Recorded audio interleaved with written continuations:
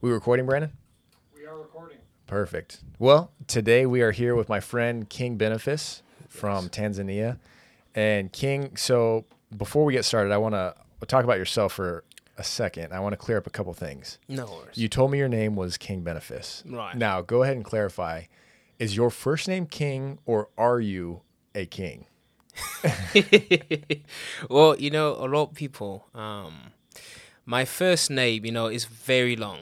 And it derives from one of the Bantu languages, which is in Kirundi, hence why it comes from Burundi. Oh, okay. It just means just king. That's why I just translated that first name into king.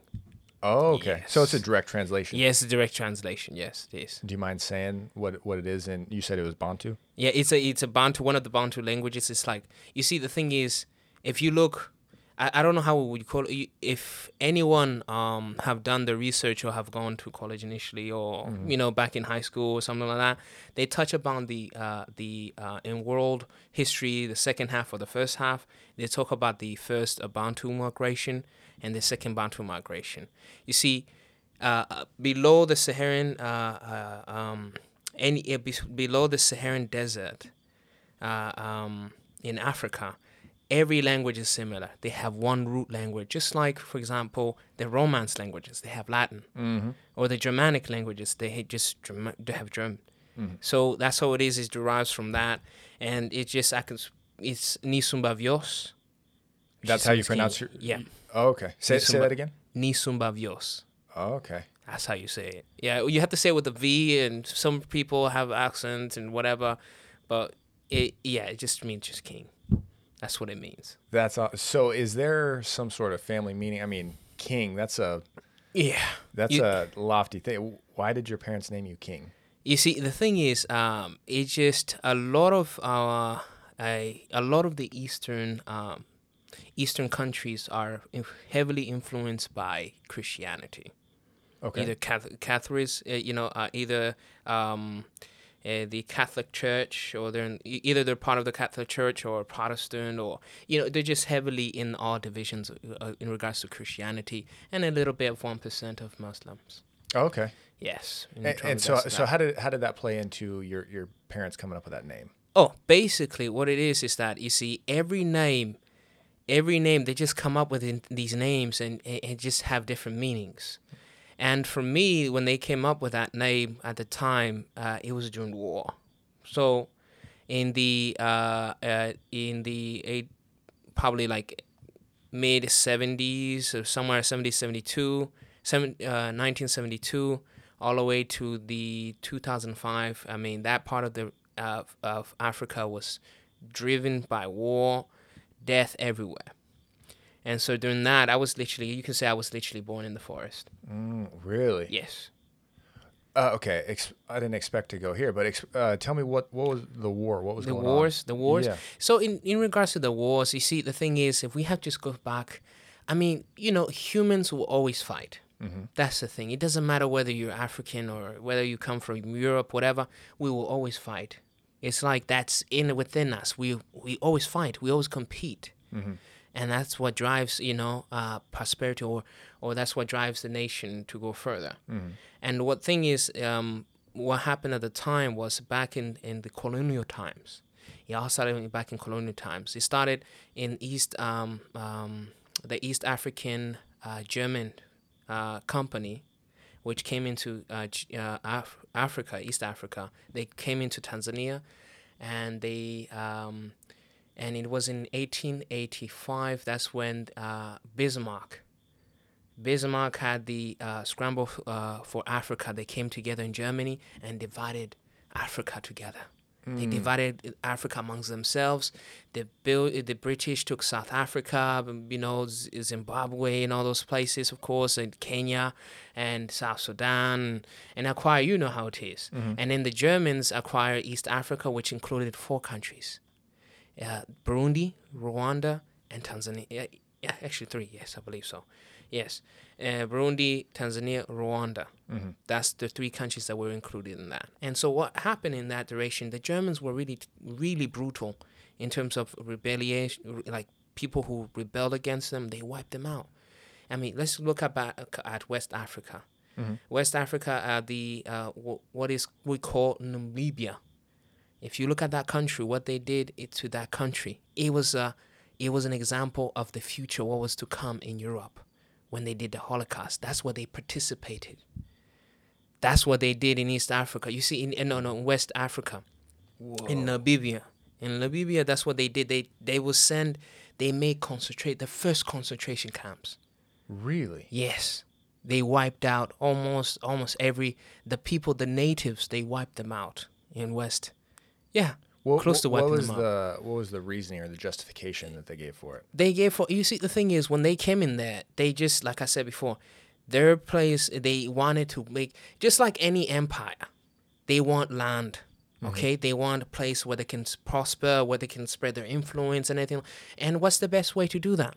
Just like the British did in South Africa, where they wiped out, pushed the natives off the native lands and moved them out to other places so they can prosper. One set of groups prosper. In East Africa, it was kind of like it was a bit different. It was a bit different, of course. In East Africa, let's start off with the different kingdoms that were there. Now, my family line, my bloodline, goes deep, really goes deep in the kingdom of Burundi. Really goes deep in the kingdom. What is it? Explain that for me. So basically, what it is that, you see, a part of my family line was they were very close with the kingdom. They were very close with the kingdom. They were very high. I can say that, and still today they own big parts of Burundi. They own big parts of Burundi. I'm not saying by any chance I'm like this whole. No, I'm not. It's just we go back.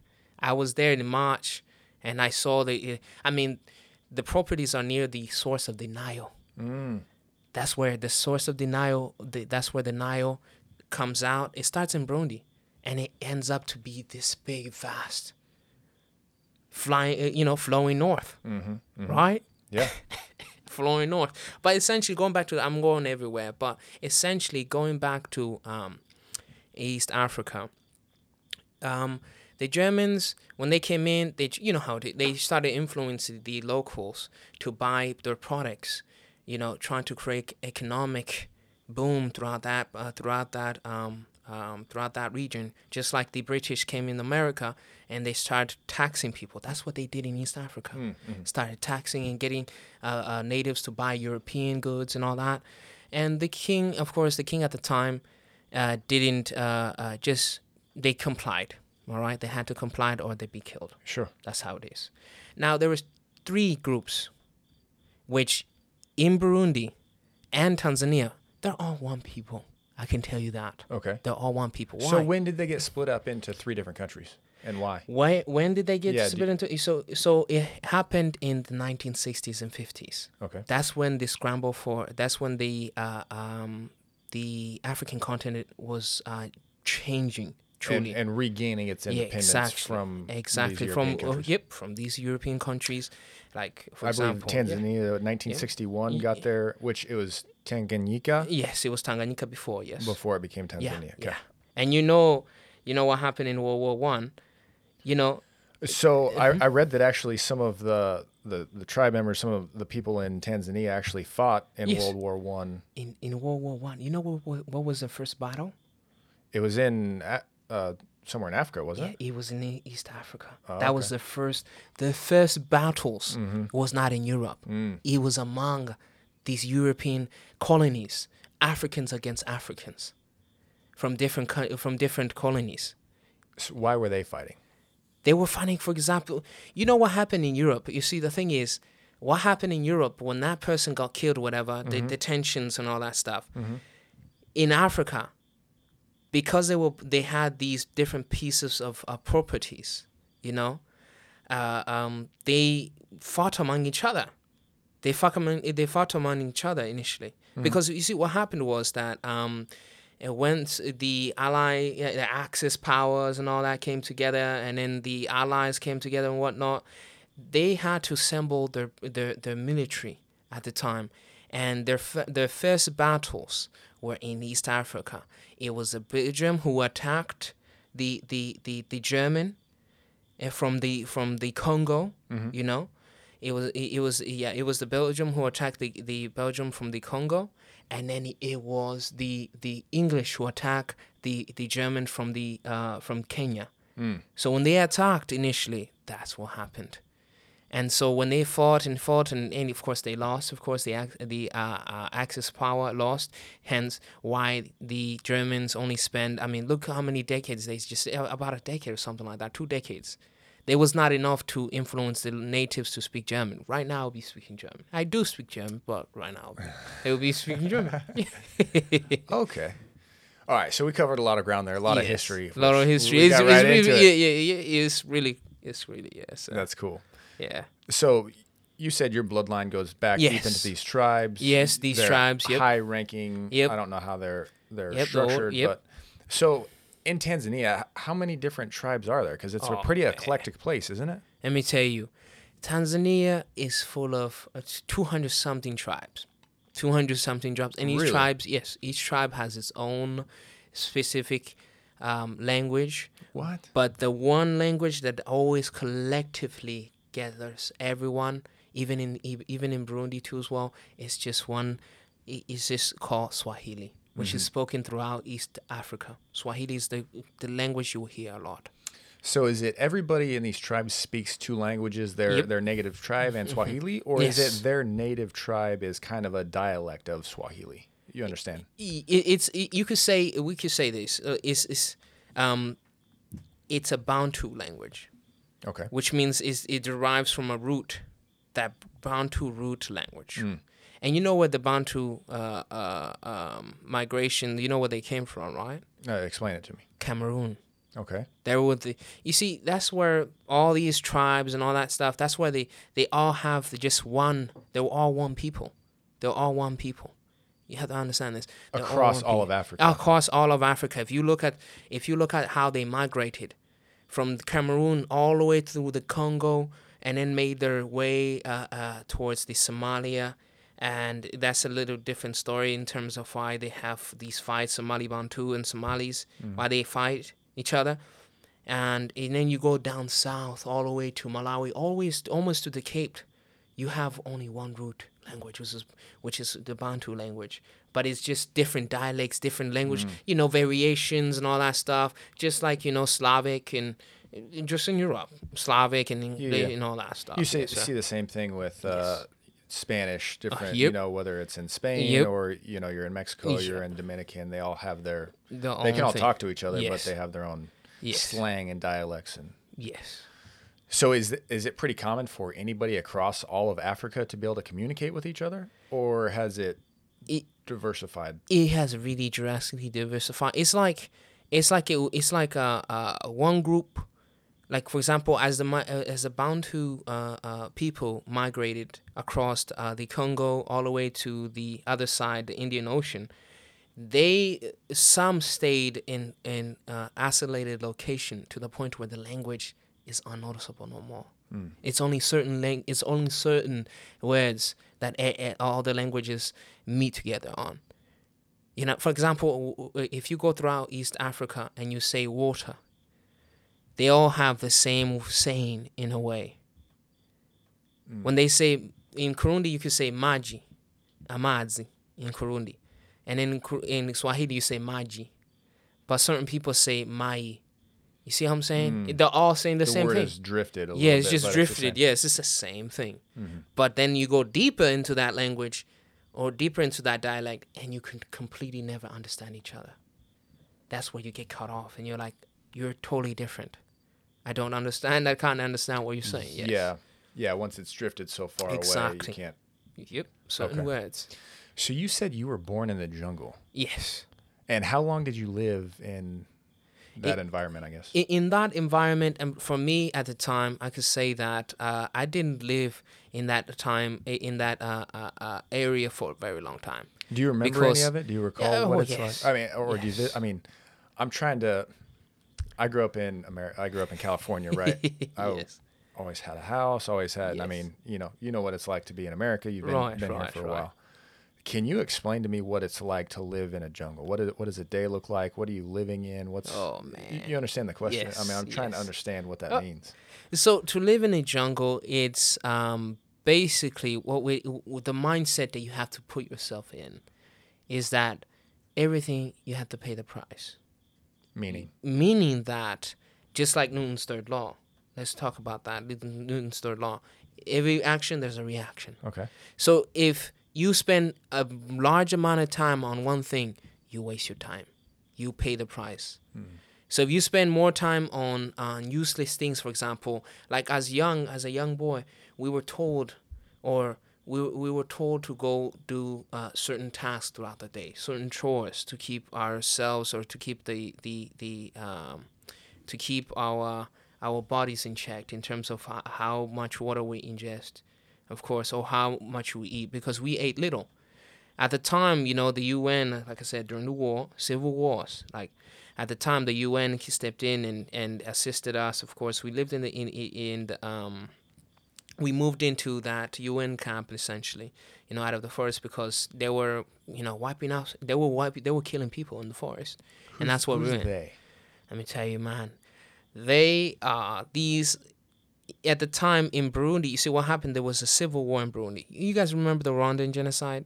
Mm-hmm. Do you remember that? I mean, in the course of I know of it. 100 days, how they wiped out like certain groups of people. Yeah. So in Burundi, what was happening is there was a civil war, and there was this tribe. Initially, it was just tribal. I could say that is in a sense all tribalism, and this is where it goes back to colonial times when the Belgians which were the worst of them all, who put people against each other. And in the 1960s, that's when genocide started happening. And you could do, and for those of you who really want to do more in deep research on this, I mean, search up Burundian genocide 1972, how the government did a collective genocide. Like they really plot this genocide to the bare bone, like rounded up these Hutus, as they say. That's what they call them. Mm-hmm. That's what it comes from, Bantu Hutu, which just means human, but it's just one of the tribes that live in Burundi. And then there's Tutsis, of course, who are these other type of people, and then there's Twa, which are pygmies, who are the shortest people. Mm-hmm. The pygmies were the first one in those areas, and then the Bantus came in, and then the Tutsis came in. Okay. Essentially, that's how we went. Mm-hmm. And so at the time, they're all killing each other, killing each other, and then it spilled into Tanzania. In the 1990s, it spilled into Tanzania, and that's when it erupted again in 1993. That's when they shot down. In 1994. That's when they shot down the president's plane. And I'm pretty sure you guys can look this up too as well, and find 1994. That's when they killed both presidents, the president of Burundi and the president of Rwanda. That's when they were coming from Tanzania, the Arusha Accord. It was called the Arusha Accord. Mm-hmm. And so what happened was that at the time when they were flying, they were shot down in Kigali in Rwanda, and that's what spilled civil war in Burundi and civil war and genocide in Rwanda, which spilled into Burundi, which spilled into Tanzania at the time. And so massive people were fleeing to Tanzania. Mm-hmm. And my ancestors, like I said before, my ancestors came from Burundi. I was born, and most of my families were all born in Tanzania. Mm-hmm. And so during that time, I'm telling you, UN was doing everything they can to keep everyone safe and to feed us and everything like that. But at the time, of course, you already know how it is. I can give you 100% that a collective of countries they plot this genocide. They plot this. It's just, if I can go more in depth, it's like the cryptocracy. Okay. If you know the cryptocracy, you know how the cryptocracy works? Explain it. So you see, what we have today is because of somebody's sorrow. That's how I can explain it mostly. Okay. Because if you see, the cryptocracy is companies, these high companies who work in foreign countries. And so what they do is basically they go to a certain country, a third world country, and they tell them, hey, we're gonna make you prosper. We're gonna do this for you. We're gonna do that for you. And the World Bank says, you know what? Here, we give you this much money, right? They go in these countries. Yeah, these countries go apply. They go apply for these loans, these huge, massive loans, and they can't pay it off. They can't pay it off, man. This is fact. And that's why, I mean, even still today, there's countries still in debt. There's countries who want to prosper, but they don't understand what they're getting into.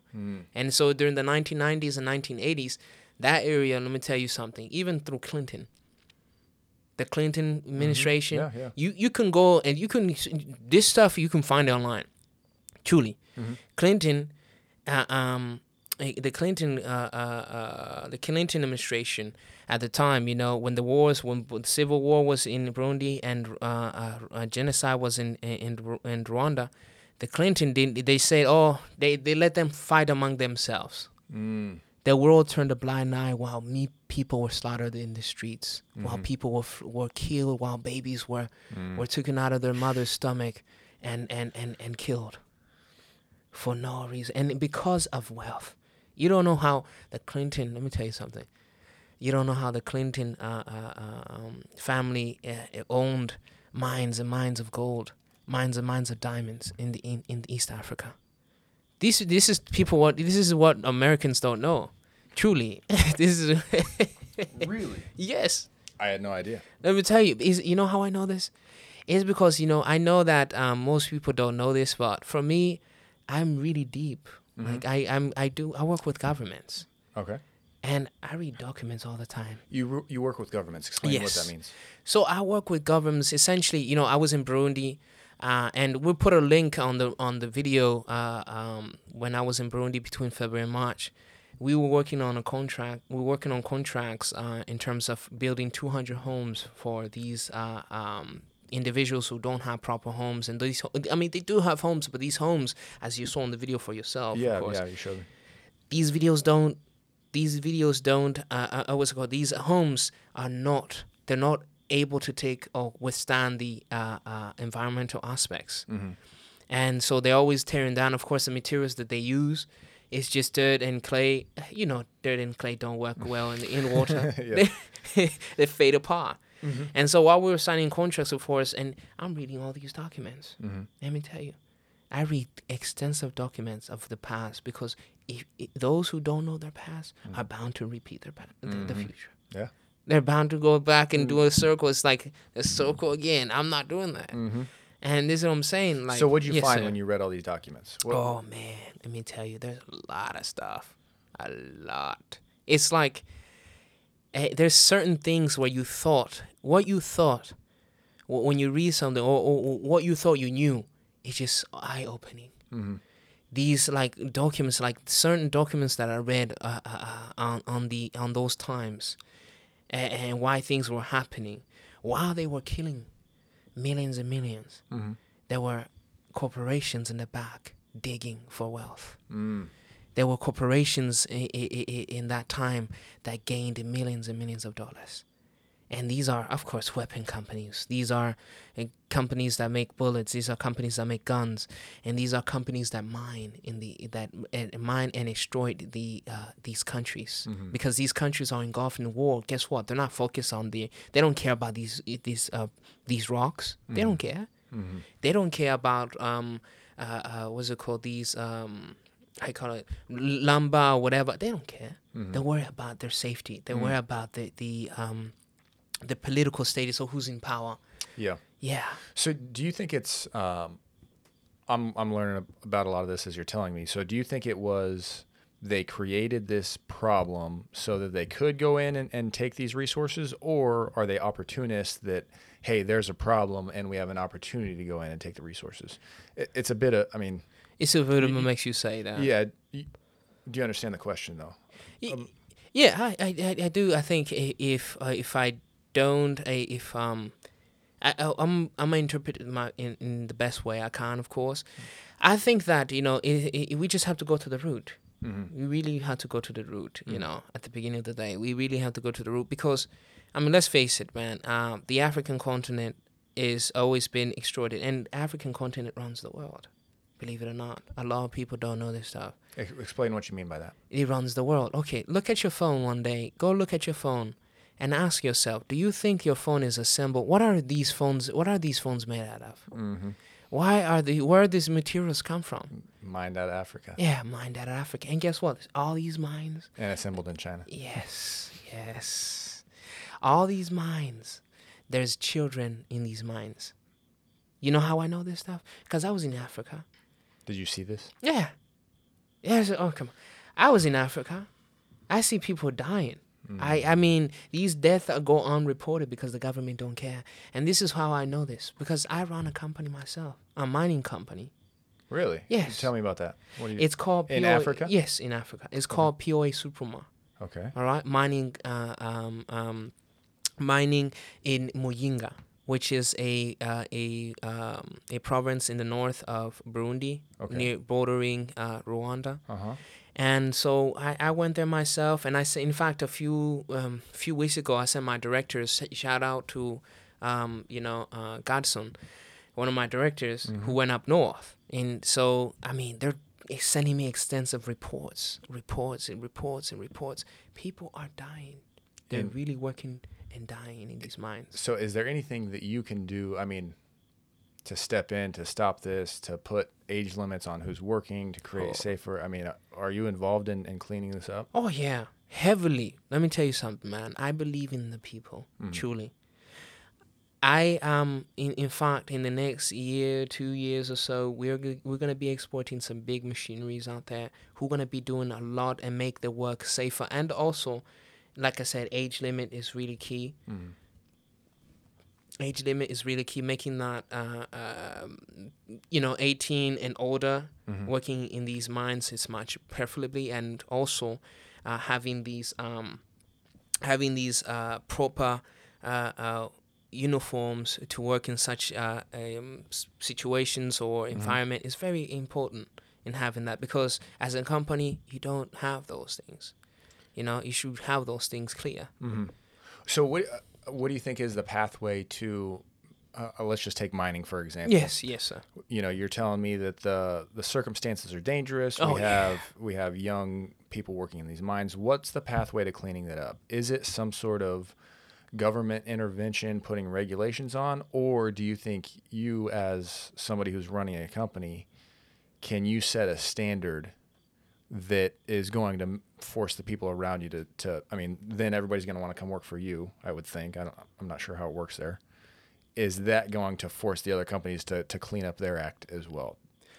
What do you think is the fix? Is it government intervention? Is it a combination? What's going on? How do we solve this? I think, I think it's a little bit of a combination, because I believe that, the government has a wide network, and how they really spread out these rules and regulations. Yeah.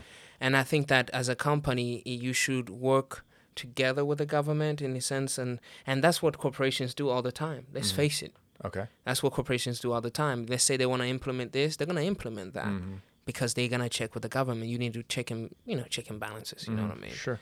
And so I think that a lot of it, I would say the company has to really look at the employees. The most important thing as a company to focus on is the employees. Truly not the profitable side, whatever. Because who's putting their backs and sweat and hard work into making the company profitable is the employees.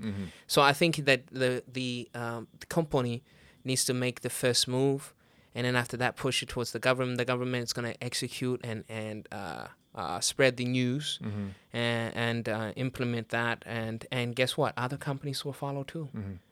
Do you think there's a government in play? And I'm not making any judgments because I have no clue. No worries. Do you feel like you have a government in place that you can trust to do the moral, ethical, responsible thing, or is there too much corruption over there for you to trust that they're going to do their job? Honestly, I wouldn't say that. I could say that, in terms of the governments that are out there, A lot of people may say, "Oh, there's corruption. There's corruption." Guess what? There's corruption everywhere. Everywhere. There's corruption everywhere. And guess what? We Americans, whatever you call it, in this state or whatever, populism, we're so busy in our own work that we don't pay attention. Mm-hmm. We don't pay attention to detail. We're so worried about ourselves. That's how it is. We're so freaking worried about ourselves to the point where we don't even think about corrupt. We don't even, oh, he did that? Oh, I'm going to mind my own stuff. I don't care about him. Mm-hmm. Not knowing that affects everyone. Mm-hmm. It's a chain Mm-hmm. that affects everyone. Mm-hmm. So honestly, going back to the question you asked me, it's not the matter that the government that is there that you trust, is who is in there. Have you ever asked yourself that? Who is truly in there? In there, you mean in the government? Yes. Are you talking about the individual? And Yes. at the end of the day, you would say that a government is it's a corporate structure that you can look at on paper, Right. But at the end of the day, is what individual is holding Exactly. what position, and they themselves have certain amount of integrity or Right. more value or Right. characteristics. Exactly. So it comes down to the individual level. Yes. Does that individual have? Yes. And what in regards to how it interacts with you or how it's relevant to you, is that what do you have? What type of connection do you have to that individual? Mm-hmm. Because if you look at, for example, how these there was an election that happened, for example, like for example, you look at all these elections that happen, right? Mm-hmm. For president, for office, who's supporting all these people? Have you ever seen who's supporting all? Where are they getting all this money? I know they don't work. They're not millionaires. Mm-hmm. Who's pushing all these campaigns? Why are they going to small businesses? Because the small business or big corporations, why do they support these politicians? Because they know if they get in power, guess what? They're going to comply, because these companies are the ones who believed or who believe in them getting in office, that they're going to go forward on the terms that they talked about in private. Yeah. And that's our approach. Mm-hmm. Yeah. To a certain extent, that's our approach, because we believe in the people who are there, that they will execute. They will execute on certain tasks. They will execute on certain laws, because I'm pretty sure, lobbyists are what they do. That's their job. Mm-hmm. Yeah. Yeah. Mm-hmm. Lobbyists, man. And that's what happens in East Africa, man. It's not a matter of corruption. It's just a matter of who's in there and what do they think about. And how can you assist and facilitate and make sure that those actions are fully executed at the right time? Yeah. I would say maybe as a counter to what you're saying, I think incentives matter. And the incentives that are laid out, if you have a structure that incentivizes somebody, if somebody's going to profit for doing something immoral, eventually you're going to have somebody in there that does that immoral thing so they can profit from it. Exactly. Right? If you have a structure that's set up so they're incentivized to benefit the community, well, people are going to take that incentive, because, as you pointed out, we're all worried about ourselves. Exactly. We're all involved in our own little world. Yep. So if you set up these incentive structures correctly and you put boundaries on power, I think, in my opinion, one of the best things that came out of that the forefathers of America did when they wrote the Constitution was, I think a lot of it was telling the government what they can't do to the individual. It wasn't telling them what power they have. It was saying what they can't do and putting limits on power of the government. Right. So I kind of launched off on my own. No, you're fine. Here. You're but fine. So that's why I'm kind of asking about how it's set up over there. Not is there corruption, because there's corruption everywhere, but is there a structure set up to where you can trust that the government's going to be acting in your best interest, the people's best interest? Yeah, right. You know right, what I mean? Right. Yeah. Interesting conversation, man. A lot of really cool. So you said something about the World Banks and these loans, and I want to go back because I want to clarify on this. Yeah, so no worries. Are you suggesting that loans are being given to these countries knowing that they're not going to be able to repay them, because then they'll be indebted to the loaner? Yes. That's the way it goes. That's what you see. This is what I'm saying. And then as you go, I want you to explain, what is the benefit to the loaner? What do they take in place of them not being able to pay them back? Tanzania not being able to pay the World Bank back. You understand? See, yes. So, for example, let's take Tanzania. Let's take Tanzania, for example, right? So, Tanzania, you see, there was a president that recently died. I think you know about it. His name was President Magufuli. He hasn't been that long since he died. Okay. And he came to power with the iron fist. Okay. And so I know that his name is, it means, President Magufuli means keys. He has the keys, basically. Magufuli. Oh. That's what I'm saying. That's what it means in Swahili. Yeah. That's what it means in Swahili. He has the keys, or he has the lock. He's going to lock everything. President Magufuli. And so what he did what any president couldn't do. He did it. He did all these, he funded, or I could say that he changed Tanzania in 5 years that he was as president. He changed Tanzania. Good or bad? Oh, he brought prosperity. He brought Explain massive. He basically did a big crackdown. He did it. Let's take it from our perspective. He went down into the government. He broke down the government to the point where nothing can be corrupt. Like, to a certain degree, nothing can be corrupt. Because you see, the thing, he went on a big crackdown in terms of this huge contract that was between China and Tanzania. This contract initially, you could do your own research too as well, and those who are interested in that, these contracts are basically that the Tanzanian, or the port, or this mining company of that comes from China initially, was set to mine in Tanzania for 100 years. I forget what it is. I forget what the contract is called, but he cracked down on that. I mean, so when you say he cracked down on that, what did he break the contract? Oh yeah, he broke the contract. Oh my God, he broke the contract. And guess what? He found that other corporations weren't paying their debt. That were working in the country, they weren't paying their debt. And when they were not paying their debt, man, let me tell you, he pushed them out. But I know I'm going off a little bit of... Well, yeah. See if you can help me tie this together. So Right. we have the World Bank Right. gives out these loans. Yeah. Knowing Tanzania can't pay it back. Right. Now, Tanzania is not paying back. Are you saying that's where China steps in and takes this 100-year, can make this 100-year contract? Am I... I'm trying to connect the dots here. Yeah, this is what I was going back to. Like, I went off a little bit on that. I gave a few examples on. I'm giving you a few examples on the president, what he did. Yeah. Specifically, what he did. And so breaking these contracts with these companies, I mean, it's the government basically sending these companies overseas. And so breaking these contracts with these companies, basically you're pulling the country out of debt. Because if you can't pay these countries, you see, the thing is, one great example of it is basically, if you look at some of these massive projects that are being built in East Africa or any other African countries or any third world countries, these companies are foreign companies that are coming into that country and building these projects. And once they finish those projects, or some of them never even begin. Some of them never even begin building these projects because they say that the money has been given, even though the money or whatever money that's been given, that money doesn't go to that country. That money goes in the pockets of others. That money goes in the pockets of certain groups of people who are involved in pushing this agenda, because these countries don't just make up these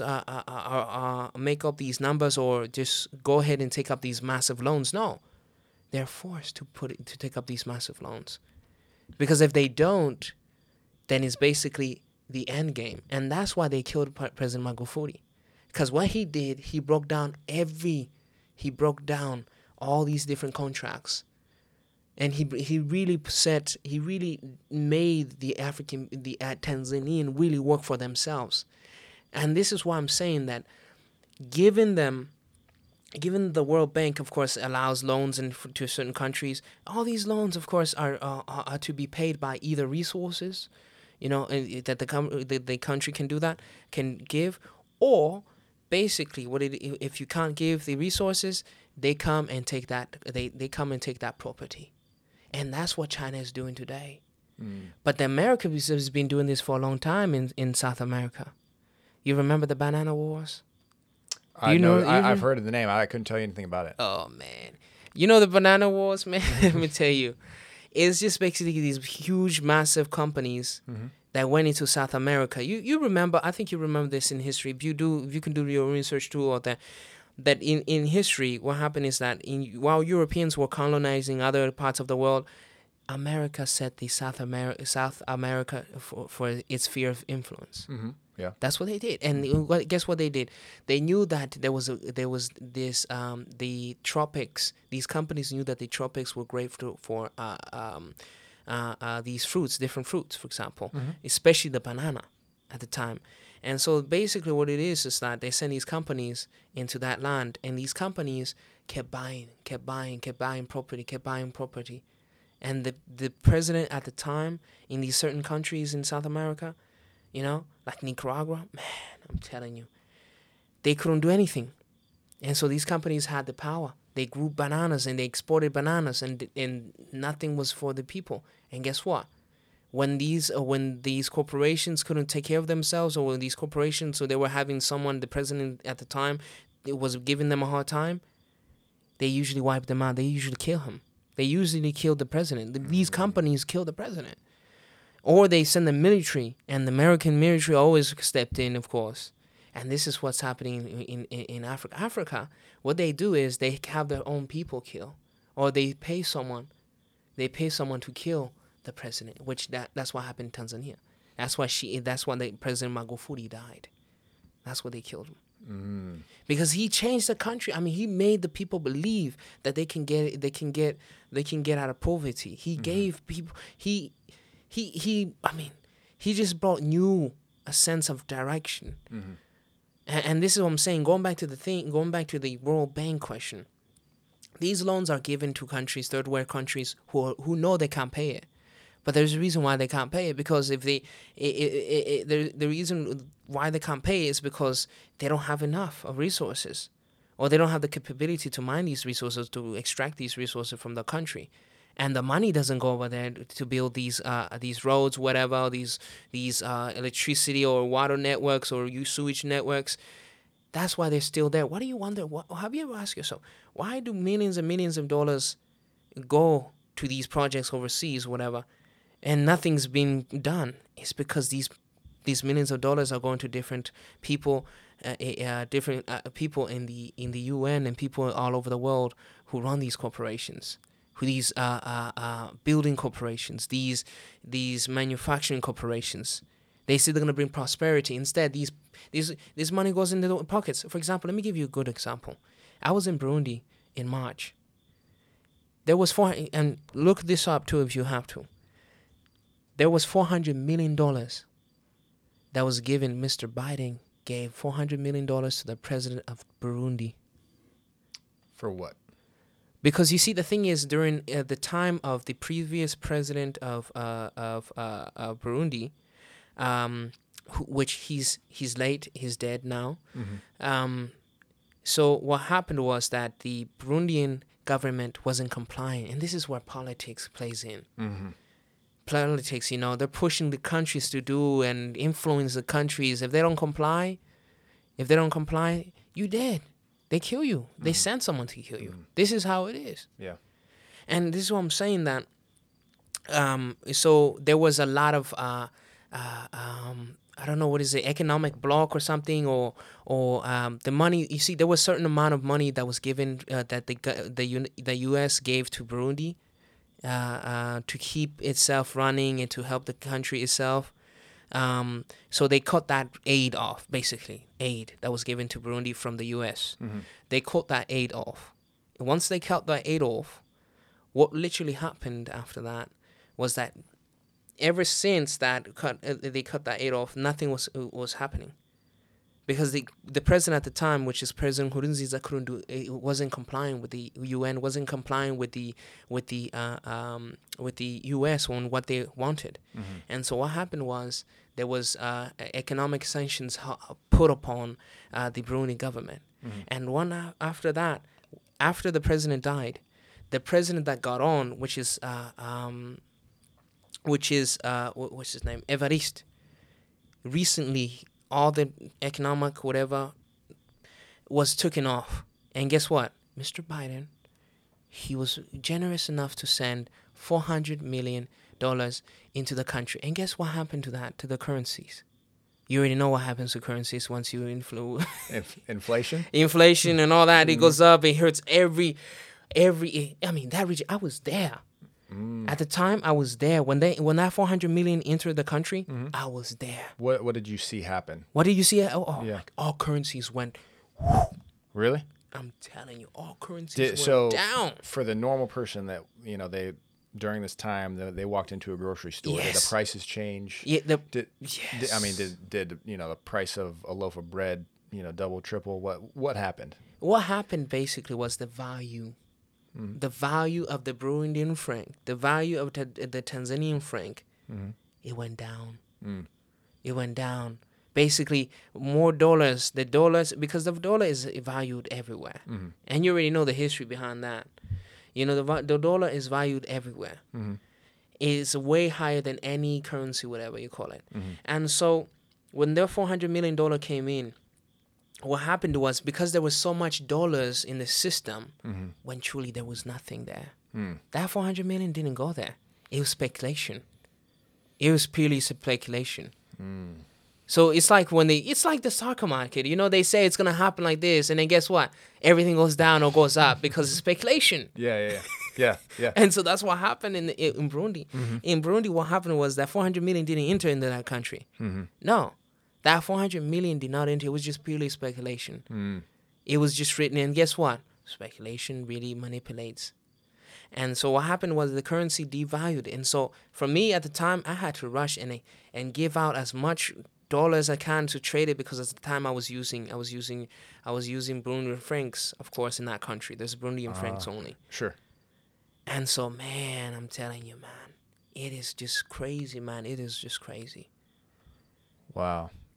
It's hard for me to realize how much a currency can be affected by an outside actor. Oh yeah. I mean, we've seen inflation here, Right. and we're complaining about gas prices going up, and I don't like it. I mean, I'm seeing how much more I'm spending when I'm going to the grocery store, but I don't think it's anything like what you're describing that you saw back in March. Yeah, back in March. Burundi. And guess what's happening now? What's Even that? in Tanzania too.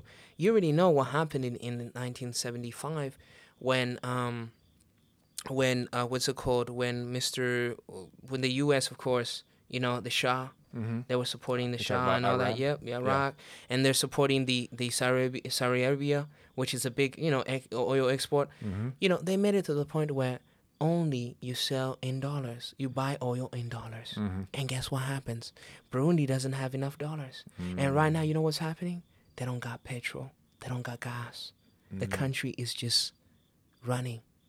No gas. Nothing is moving. No economic input. And it's hurting a lot of our companies out there.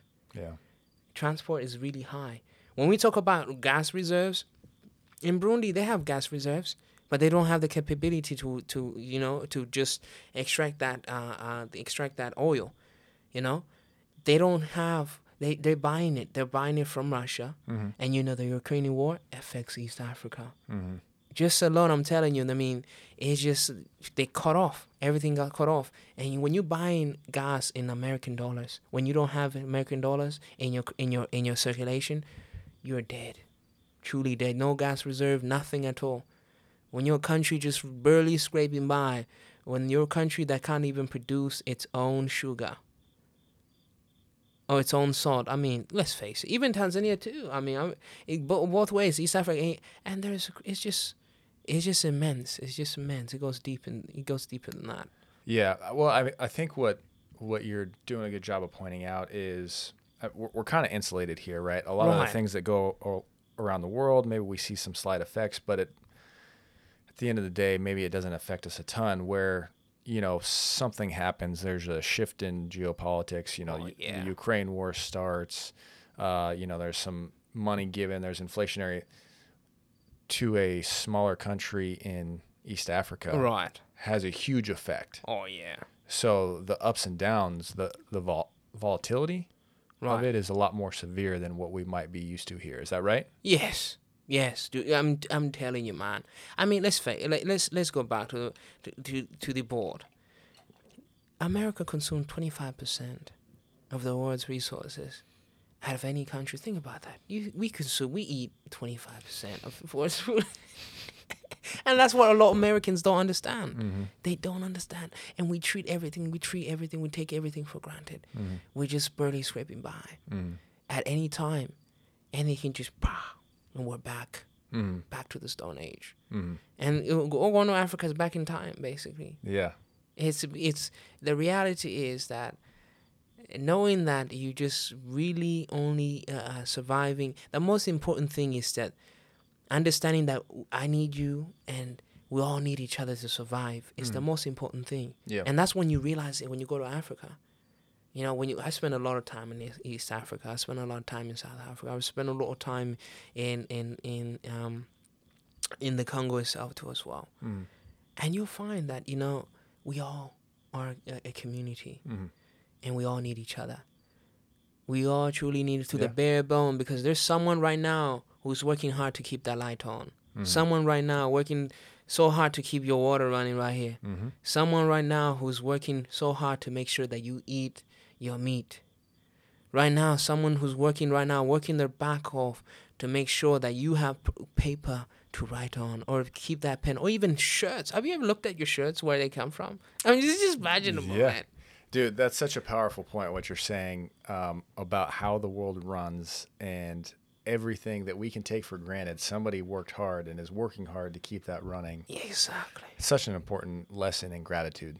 I'm telling you, man. Let me ask you this. Yes, you said you've been all over Africa. What's the most prosperous country or region you've been to, or maybe you haven't even been there, but you know of in Africa? What place is really killing it over there?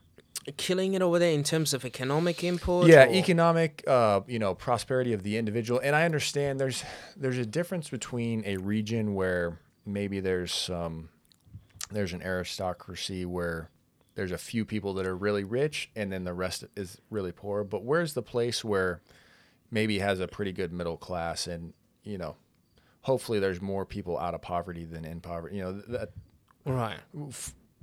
I guess what I'm trying to ask is, where's the place that's best for the larger community, if that makes sense? Yeah, no worries. I would say a lot of people tend to say South Africa. Okay. A lot of people tend to say South Africa, but right now South Africa's not looking pretty good. Okay. But historically, South Africa has.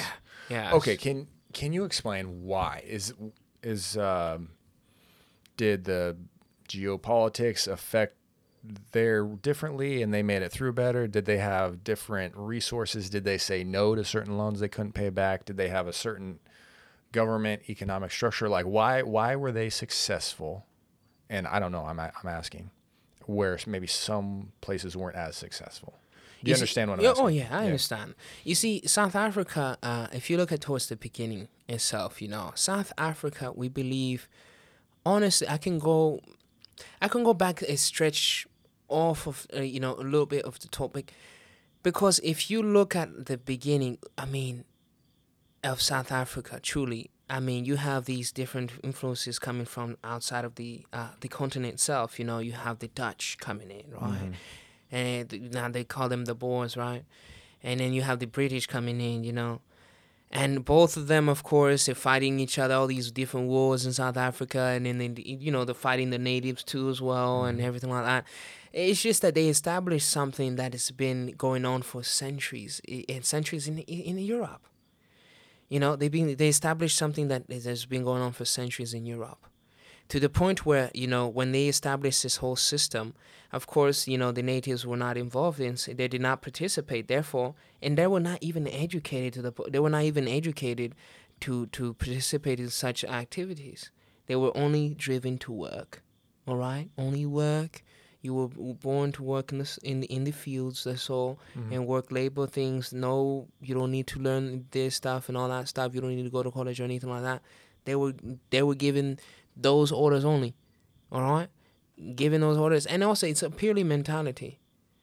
It's all in the head. Let me tell you, it's all in the head. When you say you were poor, whatever, all that, it's all in the head. It's not the body, whatever. It's not your circumstance. When you change your thought, it's all in the head. So they program all these different people, the natives, that they are not capable of anything. It's only later generations when they start waking up in the 1950s and 60s and 70s and 80s. You hear these different uprisings and all that stuff, of course. Until the 1996 or 1995, that's when South Africa, of course, with Mandela, with Mandela, who came in, of course, who really fought for the South Africans to really have a unification, because they never judged anybody's color. They didn't care. Africans don't care about your color, truly. And I can say Africans are the most racist people in the world. I can tell you that. They're the most racist? Yeah, they're the most racist. Explain that to me. What do you mean? Really, you're the most racist. You know why I say that? Why? Because for me, even though we're just one skin color, I'm telling you, we'll find something about you we don't like. And they're always fighting each other all the time. We're racist. We're so racist. I'm telling you. Is that a tribal thing? They'll find tribal differences that divide the lines? They will always divide the lines. And I think it's just not about race also. It goes just deeper. It's just on human nature. We just like to, flock to all the people we similar have interest in. Sure. And it's not just about. I guess I just generalized that to say race, but it's not about race because we're all human, and we're just really driven to those people to connect with those people. We really have those things in line. Commonalities. Yeah. Yeah. It all and goes everybody back, else is the others. Yeah, everybody else is the others. And if you have a thing with us, we unite. We have a unification together, and it's you against us. That's the way it goes, And we're just one people. I just don't understand. And this is what I'm saying. Like, I just laugh at it when I see people say, "Oh, because of this," and then I'm like, "You human, man." At the end of the day, if you were just to take this off me or just, cut me open, you won't find anything that is different from me or you. It's just flesh. That's what it is. And we have the same thing. But honestly, going back to the topic, South Africa was, it just structure. They were structured.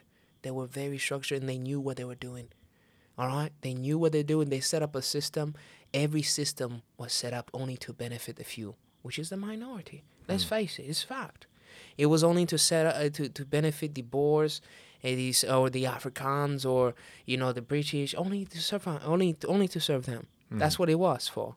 And then them over there in the other side of the world, the other side of the lands or whatever, the Zulu or the African natives, they don't care. It's a fact. They don't care. And that's what I'm saying. It's not until now, it's not until now where in 1965, when Mandela was set free, of course, the world started waking up and saying, you know what, this is not right. They step in, of course, and then they let them free. That's when South Africa changed. Now, the thing is, the mistake is, if you give a man that is uneducated power, he will mislead. He'll mislead the nation. If you give a man or a woman that just never had 100 or millions of dollars in their hands and doesn't know how to manage that, he'll mislead or he'll mismanage those resources. So is there somebody you're talking about specifically? Oh, I'm talking examples. Okay, there's a few examples. Look at the parliament. Look at the parliament that is being set up right now in South Africa. All these, the parliament, the people in power, you might have education, but what are your moral values? What are your goals? What are your aspirations? Because you see, some of these people never had $100 million in their hands. They never had that. And guess what? When they have that stuff, they don't think about other people. They don't think about the country. They only think about themselves. Just like the previous president using the state's funds to fix his house. I mean, who uses the state funds to fix his house? Like, who are you, man? Who are you? Like, truly. Yeah. What distinguishes you from me? We put you in power specifically to represent us and to prosper us, not to just use our resources and to yourselves. And that's the problem we have in South Africa, because these people never been and had the proper, or it's just, it goes back to the saying. It just goes back to the saying, when you if you don't know how to manage. If you don't know how to manage or separate $100, you will never know how to manage or separate or divide $100 million.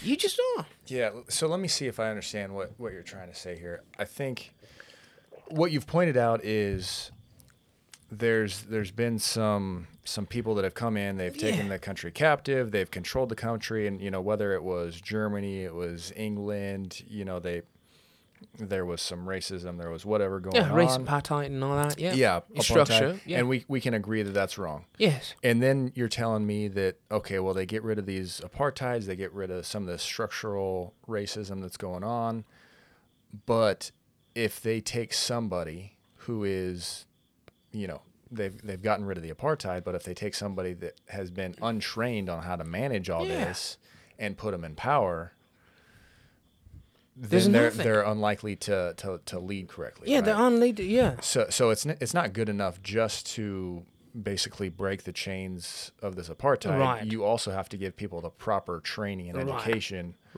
on how to manage these systems. Yes, is that right? Is that what you're saying? Yes, and this goes. That makes sense. Yeah, this goes back to the, for example, let's go back to Burundi or Tanzania too, as well in East Africa. Mm-hmm. The Belgians, you know what they did? Or let's just look at the French. The French Empire never died. The French Empire, they had these countries sign these documents tying the French to these countries, and that's why France is the same way it is. And no other country prints the money. No country in Africa or former French colony prints their own money. No, only French. Only the French print the money, and they send it they send it to those countries, and then they set them up to circulate. For circulation. No country prints it. No country prints their own money. Yeah, they don't print their own money. Only those francophone, they call them francophone countries, they print, the French print the money. And 50% of their money stays in the French banks. That's why France is so rich, and those countries, those former colonies, are so poor. And you know what they did when they left these colonies? They blew up everything they spent centuries building. They set them back. Infrastructure. Yes, infrastructure. And let's go back to Burundi, and this is what it ties into Burundi and Tanzania. When the British left and the Belgians left in Burundi, for example, and they were setting up to for leaving, of course, out of Burundi, they didn't train nobody to lead. They didn't. They didn't train. They didn't have, let me train these people to lead a government. Because what happened was that the United Nations had told the Belgians, you're bound to leave, okay? You're bound to leave that country.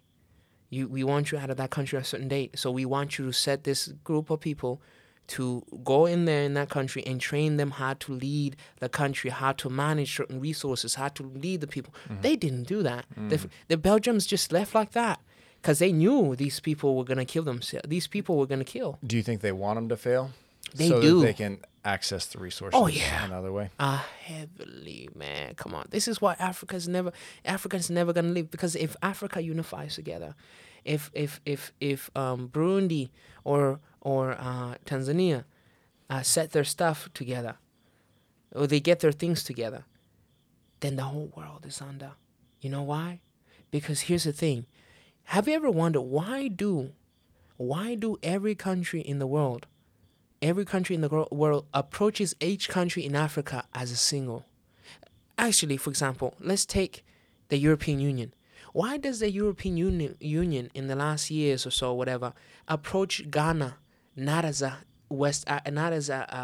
whole West African country? Probably population. I mean, I think what you're alluding to is the population of Africa is so large that if you approach it as one country, Africa wins. I mean, they have the population, they have the resources. Oh, yeah. You have to divide them apart. Right. Divide and conquer. Yeah, that's the way it is. That's the way it is.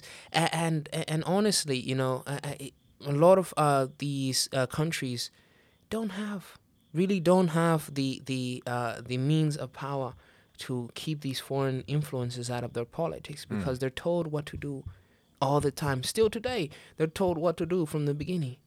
They're told what to do because I'm not going to say his name.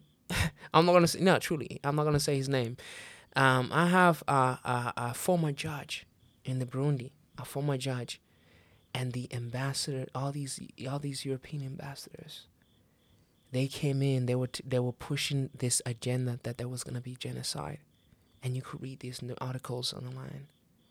Truly, I'm not lying to you. These European countries were saying, the European Union was saying, "Oh, we want you to do this. We want you to not come back." They even invited him to Europe, and they told him, "Hey, we know there's no genocide." They knew there's not going to be genocide against the Tutsis. Just like there was a civil war.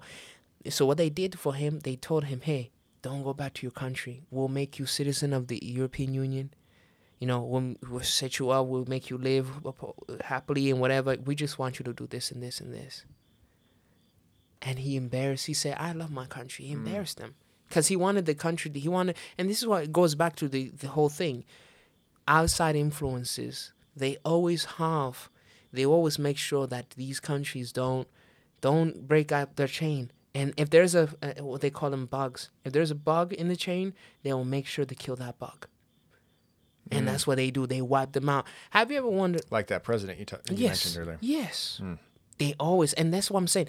Even if you look at all the, for example, if you look at all the meetup, the international meetups, the Tanzanian president, in the last 5 years, he was president, he always sent somebody to represent him. Have you ever questioned that? Ask yourself that. No, go look at that. Go look at those about videos. I'm telling you, it's funny. It's just, why isn't he there? Even at these forums, whatever you call it. And you're saying he's afraid of some sort of assassination. He knew they were coming after him. He knew. He knew they were coming after him. He knew they were coming after him. And it was just a matter of time. And was he, you said he's passed away recently. Oh, he passed. Yeah, he passed away. Yep. And was... were they seeing economic growth? Especially, and not just, like I said, we can say total GDP is growing, but is everybody getting a piece of that? You understand what I'm saying? Yes.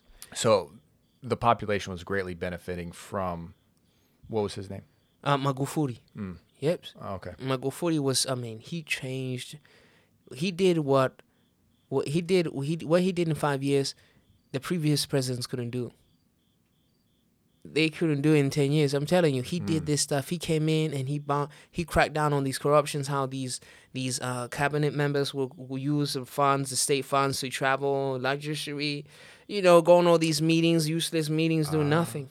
So it was cracking down on corruption in the country. Yep. It was breaking contracts with other countries that were not benefiting to the Tanzanian people.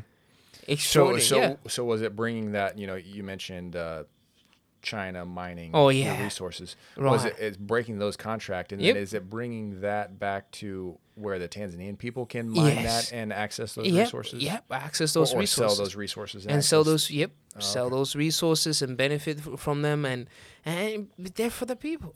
Truly, they're for the people. From what I could tell in my research, Tanzania has a lot to offer. Oh, yeah.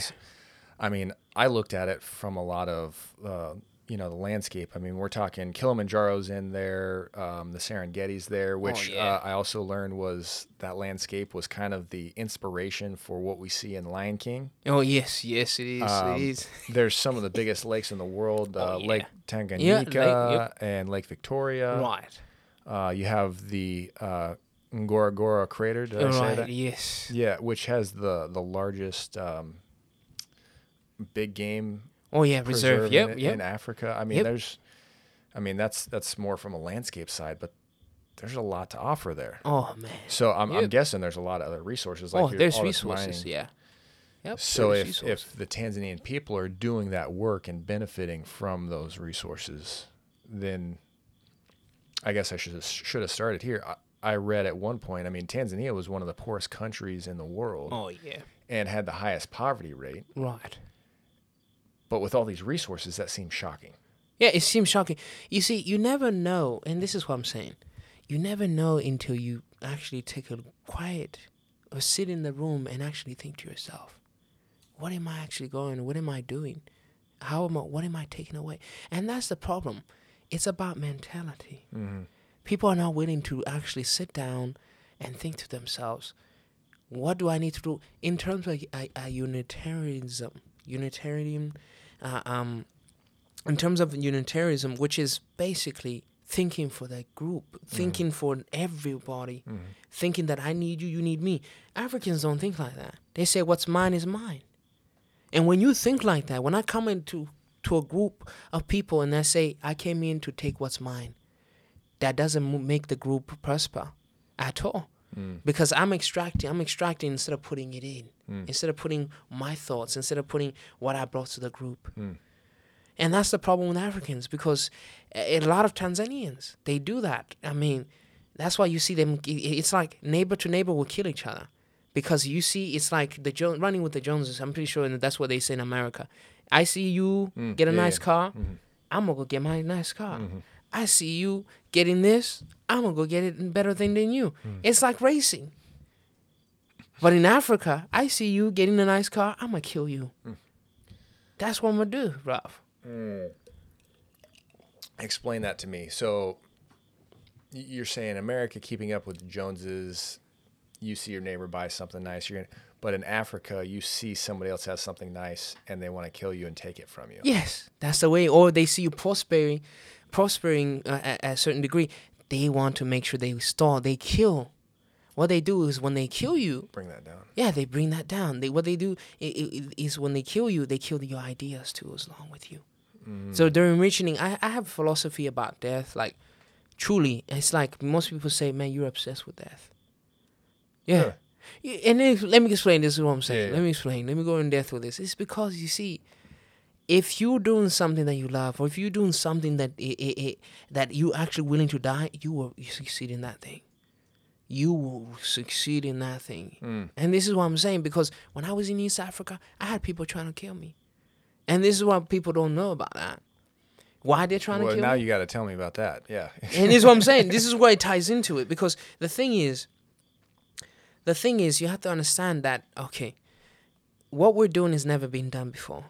With all our operations in terms of mining, whatever, agriculture, it's never been done before. Moving the supply chain, I told you about, I was in Sioux City, you know what I mean? There you go. And what has been done before, like how we're moving 5%, well, we'll be moving 5% in the next 3 years or so. We'll be moving 5% of the products that are produced by Tanzanians, produced by Rwandans, produced by Burundians, produced by Congolese, we're moving all these products across the African continent. And keep in mind, by the African Trade Agreement, which allows, companies to trade within each other, goods moving from South Africa, North Africa, whatever, moving each other, networking. The problem is there's no infrastructure. So we're starting by infrastructure, building all this stuff. And guess what? When you start building, you're hurting other people's business. And you know what they do? They send somebody to kill you. And I told you, man, they send someone to kill you. And when that person kills you, when I left East Africa, they burned the place I was staying at. They thought I was there. You're kidding me. Yeah, I'm not lying to you. And this is I can show you photos too. Yeah, you're gonna have to show me photos after this. I'm serious. Wow. Let me say, no, it's shocking. And this is what I'm saying. Like, it's not because you have to understand is what price are you willing to pay? Ask yourself, at the end of the day, at what price are you willing to pay? Because when you do things like, man, it's like there's no tomorrow, bruv. Let me tell you, in East Africa, you have to be a lion, man. There's no... Yo, I'm telling you, this is fact. I know people to be saying, oh, this is stories or whatever. No, I'm telling you, man. Because if you don't do what you need to do, this is what, if you don't know who to talk to in the government, if you don't know who to associate yourself in the government, you won't survive. Same thing as here. You step out online, guess what? You think you're safe, bro? I mean, I feel pretty safe. You know what? You're conditioned to feel like you're safe. It's true. Believe it or not. Why do they monitor your phone? Yeah, well. Huh? Why do they monitor your phone? Yeah, why do they monitor when you're speaking? We're not safe. Let me tell you, because it's the thing. Because they know if you step out of line, they're coming after you. They're going to put you in for questioning. For example, let's talk about, I don't want to go back on topic, but Martin Luther King, for how many years were they keeping track of him? He's tapping into him. Yeah. or the Panthers, whatever you call it. How many years were they tapping into them, following up on them? The minute you step out of line, the minute the beasts wake up around you, and they come after you. Bro. I hear. Yeah, you make a good point, man. I'm telling you, we're conditioned. Even in America, we're conditioned. The thing is, you're told from the minute you were born, they know you. I mean, think about it. From the minute you're born, I call it, they jab you with all these different medicines to make sure that you grow. I know they're doing that for that. I never did that when I was born. I never had all these eight things coming through my leg. Sorry for that. That's right. 8 things going through my leg. One, I don't know where, one on my cheek or something. I never had that. No, I'm serious, but I never had that. So I'm all like, okay, from the minute, and then after that, preschool, and then middle school, high school, all those. You're being conditioned the whole time. And guess what? You feel so safe. They feed you everything. Just work for us and all that. But in East Africa, you ain't doing nothing. If you don't know how to keep yourself, and this is what I'm saying, I have a philosophy of dying empty. That's how I run the world, man. What do you mean? Dying empty, meaning that I wouldn't call myself a religious person, but my greatest model is Jesus Christ. My greatest model is God. You know why? When Jesus Christ, if you know the Jesus story, when Jesus Christ came on earth, he knew his purpose. He knew what he came here to do. So he stuck to it. He knew when he's going to die. He knew how he's going to die. A leader always knows when he's going to die and how he's going to die. And that's why he runs. He runs every single day when there's fire. He runs after it. Because here's the thing. You never know. Tomorrow, the next hour, you're going to disappear. It's just a blinks. So what are you here to do? Who, me, man? Let me tell you something, man. Honestly, it goes back to my story. I know I have a book coming out within the next 2 years or so. I'm really working on this stuff too as well. And so I talk about, it was during the war. During the war, honestly, there's diseases hitting everywhere. There's diseases, wiping out children. I was on my deathbed, you could say. And you could talk to my mother about this story. I'm telling you. Like, man, she would tell you. Do you know what it was? It was a rare variation. Sort of some sort of illness. It was a rare disease. I'm going to tell you, it was a rare stuff. Things when you have like, no good sanitations. When you have no good sanitation, you're not eating well. You're not eating, cleaning yourself really well and all that stuff. And you just have dead bodies all over the place in camps and all that stuff. Man, come on. Yeah. There's going to be diseases rampant, man. They're going to kill. Either you smell the foul smells and all that stuff. I mean, so I caught that when I was younger, and damn, I almost killed. I mean, I literally, man. And from that, waking up from that, bro, I mean, I had a revelation, brother. As a young man, I had a revelation. My time was to go. I was ready to go. I was gone. And when I came back, what the Holy Spirit told me, I'm here for something big. And that is to make sure that I leave what God put in me on earth. And that's to make prosperity, to leave my gifts in the forms of giving people chances, in the form of, and you saw the video. I mean, I know it's a foreign language, whatever. They were talking about schools. We went to the school and they're explaining what their troubles are. School, the facility, not enough computers, not even the internet, not enough good. The facility is not designed well, whatever. And honestly, I mean, like I said, we're gonna be building 5 schools in the next 6 years. In the next 6 years, on that video, it said, I'm telling you, that's why I was signing the contracts. We're going to be building schools. Yeah. And we're going to be, and I was setting up this whole supply chain from the north to the south to the east, just connecting points on where things are going to be moving, how things are going to be doing. Because let me tell you something. I believe in the people, regardless whether you're white, whether you're black, whether you're Mexican, whatever, I don't care. Because at the end of the day, we are human, and we coexist. We need each other to survive. It's not until your lights turn off for a week, there's somebody out there who's doing That's doing right. the dirty work That's just right. for you to relax and sleep. Mm-hmm. There's somebody out there spending their night with a gun, making sure that you're safe when you go to sleep. When you close your eyes, no, there's nobody coming in your house looking for you, hunting you down. That's so powerful, man. You That's see what I'm something saying? we forget so There's easily. it's like we don't care, but we Yeah. know I need you. There's something that you're doing right now in this office or whatever that is helping me one way or another. Mm-hmm. And this is what I'm saying, that for me, honestly, it's for the African people. If it's for the human race, because I brought something on earth. You know, I brought something on earth that I believe that if I die with it, man, it won't do no benefit. I've stolen from the next generation. I've stolen That's from the next powerful. generation, man. That's what it is. That's why I run. That's why awesome, I run man. like crazy, man. That's why every single moment that I have, because I met death many times. I've met death face to face. There's in East Africa. Let me tell you, we were walking. Let me tell you something. We were going through we were traveling in the nighttime. Some rebels, I wouldn't call them rebels, whatever. But they have these groups in East Africa where I'll call them robbers, whatever you call it. They have these massive guns and machetes. They stopped us in the middle of the night. And that day, I thought it was my time. My heart was beating up. I could show you photos too if you like that too. Bah, bah, bah, bah, the whole time. Bah, bah, bah. Now, you know. They know, man. And my crew, of course, at the time, we were going through this area called Makamba. It's in the south of Burundi. Man, coming from Tanzania, man, let me tell you, bruv. I mean, we came out of the car.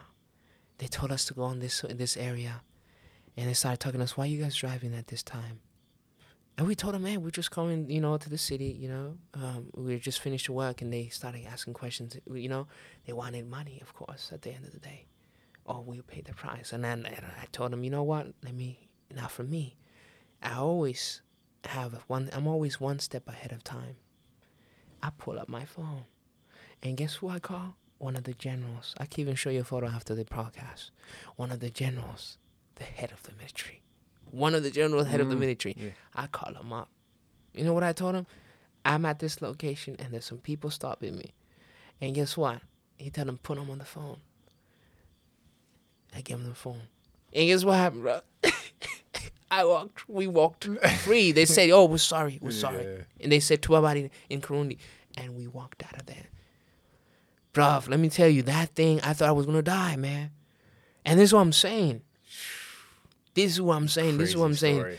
This is what I'm saying, man. Most people, this is why I wake up every single day. This is why, because I know that in the works that I do, in the companies that I run, which is our 3 companies in East Africa, somebody's going to die. If I don't do what I need to do, someone's going to die.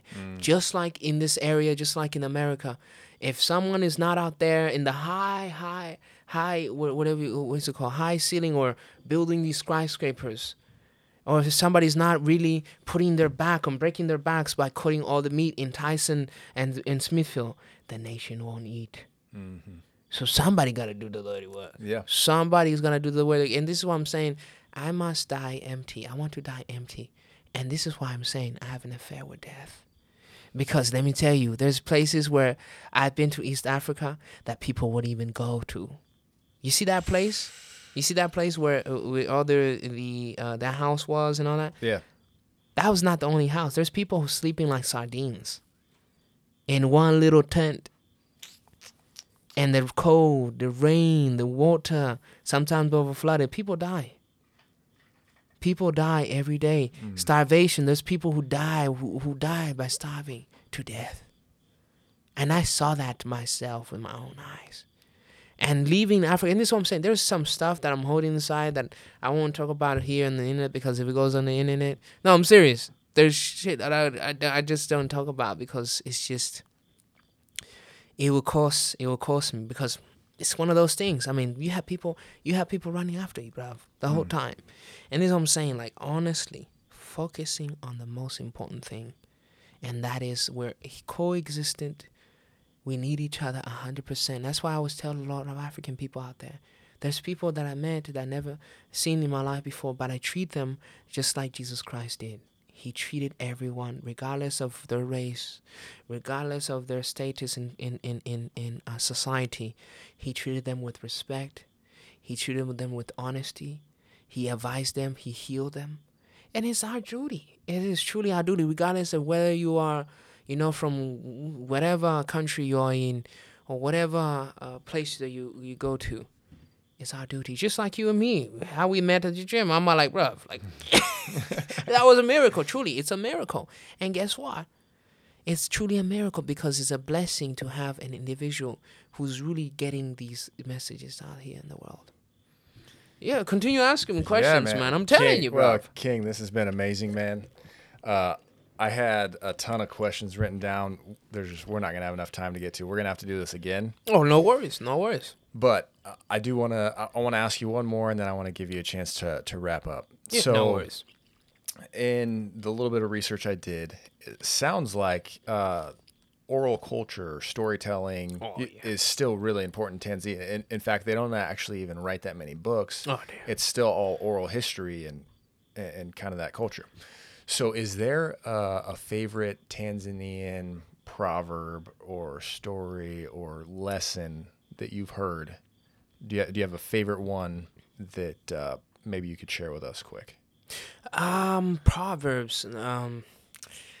Honestly, man, in terms of like stories from Tanzania, a lot of it has to do with how can I say this? Like a lot of the proverbs that I know of really connect with me.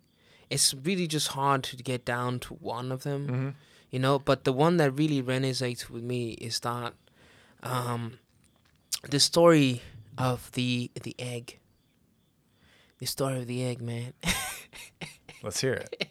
The story of the egg. And this story, of course, it resonates with me because, you see, an egg, you might see an egg outside, right? It looks so wonderful. It looks so wonderful, man. Mm-hmm. Now, most people or most certain species or whatever, or individuals or whatever, when they see an egg, they think it's beautiful, right? Outside.